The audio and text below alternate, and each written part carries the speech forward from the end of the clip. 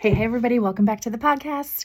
I'm your host, Kathy Sabelka, and this is Set Free, Finding Your Truth. Today on the Thursday Throwdown, okay, we're going to get right to it.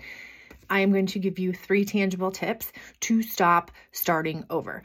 So if you are one of those people who are in a pattern, and I get it, of starting and stopping and starting and stopping, here's 3 things that you can do to help diminish the intensity and the frequency of that happening, because that is how you change behavior.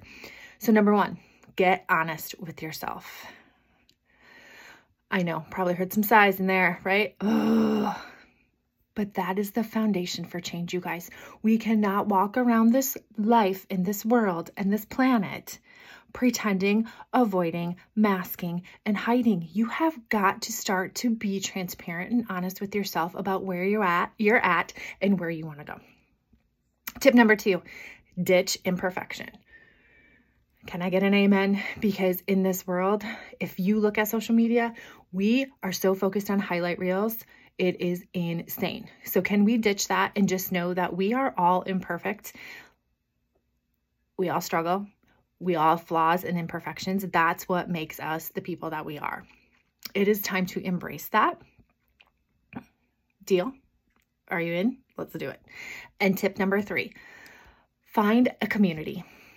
Yep, find a community of people that you feel welcome, you feel safe, and you feel that you can confide in and trust. I know, and you're probably rolling your eyes at that one saying, I don't need that.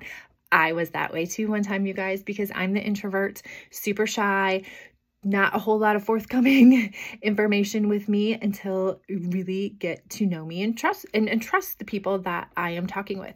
But I am telling you, the community and having that accountability and vulnerability has helped my journey so much.